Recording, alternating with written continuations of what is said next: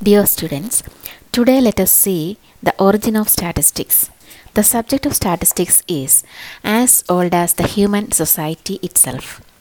It was regarded as a science of statecraft and was the byproduct of the administrative activity of the state.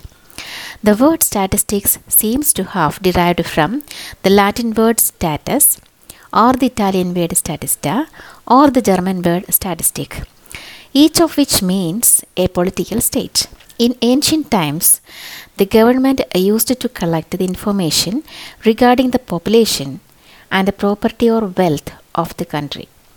It enables the government to have an idea of the manpower of the country, and also it is a basis for introducing new taxes and levies.